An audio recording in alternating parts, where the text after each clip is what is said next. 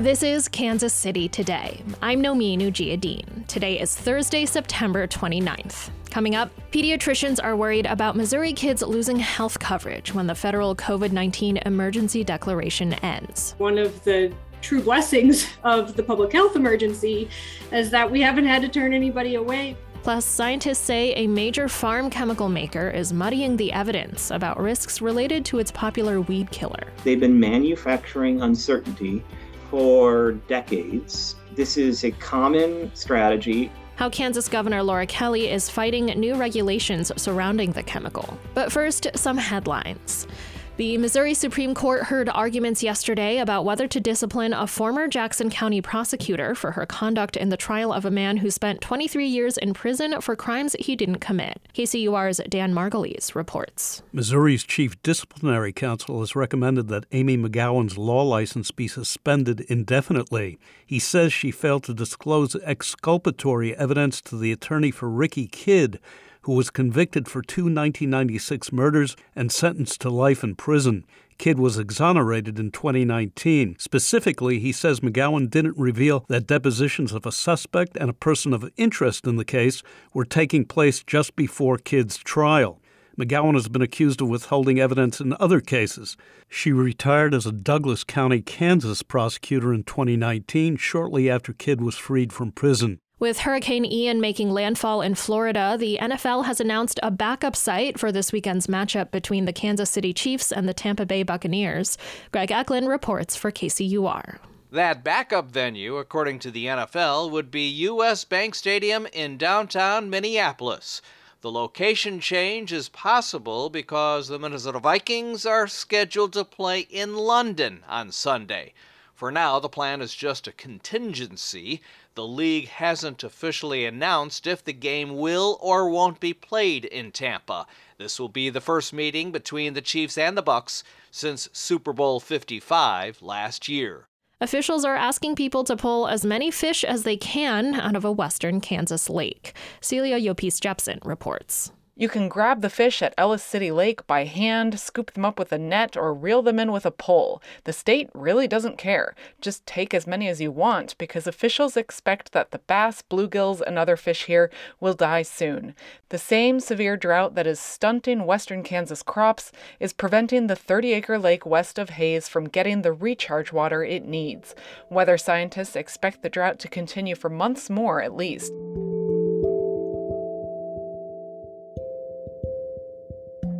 Thousands of children in Missouri rely on federal services like the Children's Health Insurance Program and Medicaid for health coverage.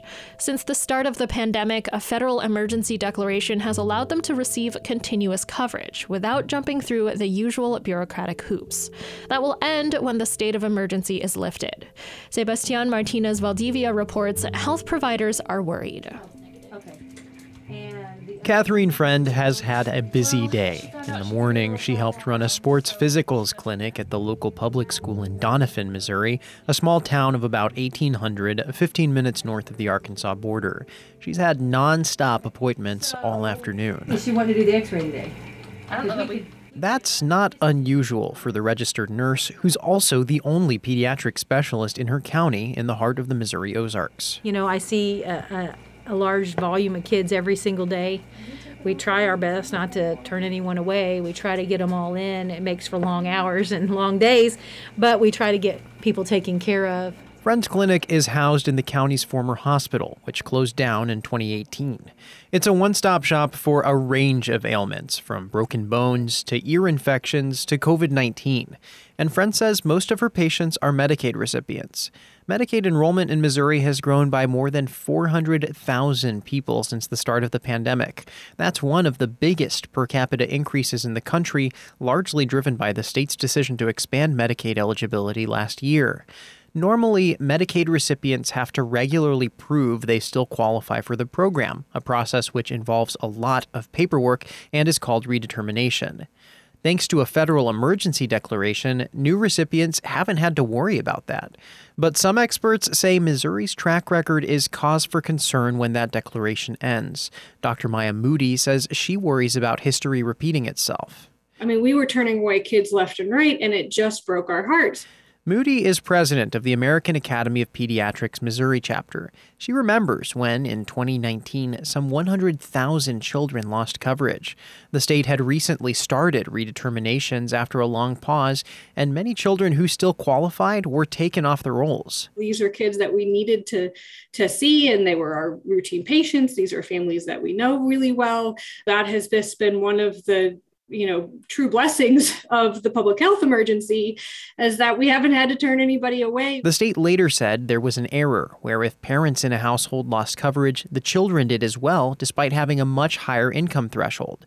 State officials say they've fixed this error. Nevertheless, Moody is concerned, and she's trying to get ahead of any possible issues. We have already started to talk to folks about making sure that they're getting their documents together and that they're ready to reapply. Complicating matters, until recently, Missouri was taking months to process Medicaid applications. While the state now says it has cut down an enormous backlog in applications, long processing times can mean long waits for children to get care. Avoiding that scenario means work on the front end for state agencies. And Sarah Collins, a senior scholar with the Commonwealth Fund, says that's an uphill battle. States are going to be faced at the end of the public health emergency with our gargantuan task of redetermining eligibility for people who have stayed on Medicaid over this 2-year period. Collins says states, like Missouri, that have faced staffing issues during the pandemic are worse off. Because of that, the federal government has recommended a gradual approach for states to take on their caseload in chunks.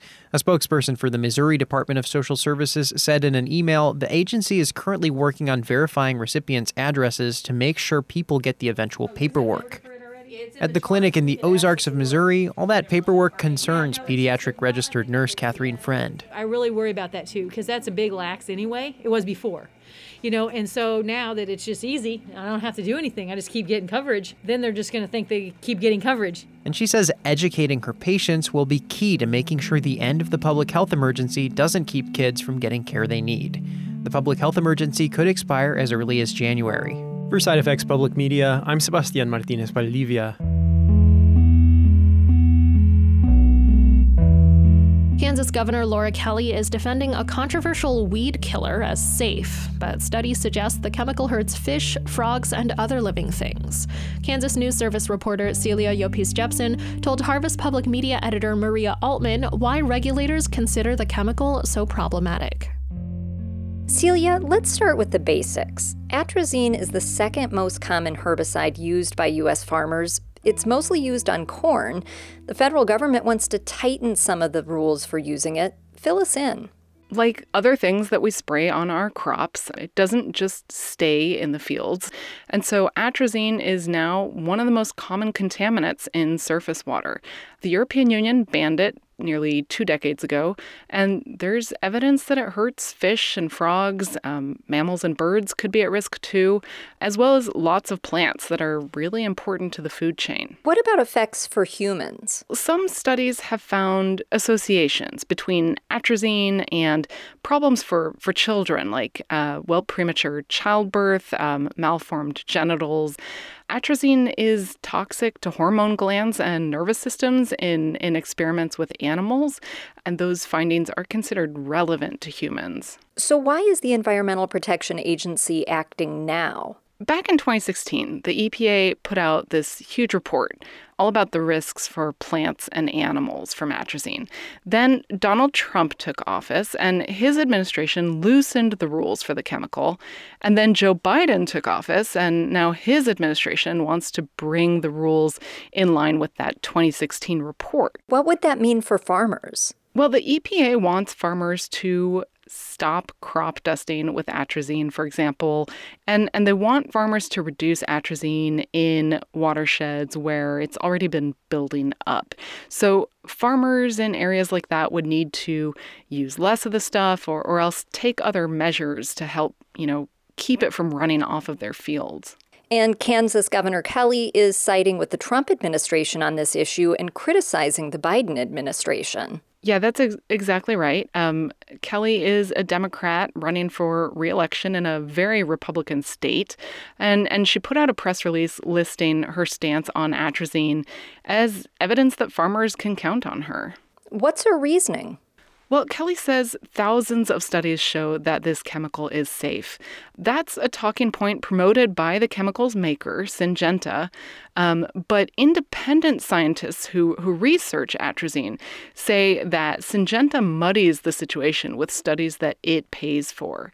I talked to Jason Rohr from the University of Notre Dame. He chairs the Department of Biological Sciences. They've been manufacturing uncertainty for decades. This is a common strategy. If you can just convince our public that we don't have enough information or that the information is not clear, then status quo remains. He compares it to the strategy that big tobacco used to undercut evidence that smoking causes cancer. But will there be repercussions for farmers if the EPA tightens the rules for atrazine? Kelly says this chemical is critical for farmers, and certainly the National Corn Growers Association agrees. Corn is the second biggest crop in Kansas. Nationally, it's an $80 billion industry, and we get almost all of our feed grain for livestock from corn. Kelly is warning that, with regulations like this, corn could get more expensive. Well, there's one more angle to this. Herbicides help farmers stop plowing. Yeah, that is true. So farmers plow to control weeds, but plowing, it turns out, is really bad for the soil and it's bad for the environment. So many farmers have stopped plowing to save the soil and, cut down on diesel for running the plow. And they rely then on herbicides to kill the weeds. So maybe they'll soon have to rely less on this particular weed killer. That was Maria Altman and Celia Llopis Jepsen. The Kansas News Service reports on health, the many factors that influence it, and their connection to public policy. This is Kansas City Today. I'm Nomin Ujiyediin. This podcast is produced by Byron Love and KCUR Studios and edited by Lisa Rodriguez and Gabe Rosenberg. To read Celia's story about atrazine and Sebastian's story about Medicaid in Missouri, visit kcur.org, where you can find more Kansas and Missouri news from Kansas City's NPR station. Tomorrow, we'll bring you 2 stories about the Missouri River. Thanks for listening, and I'll see you soon.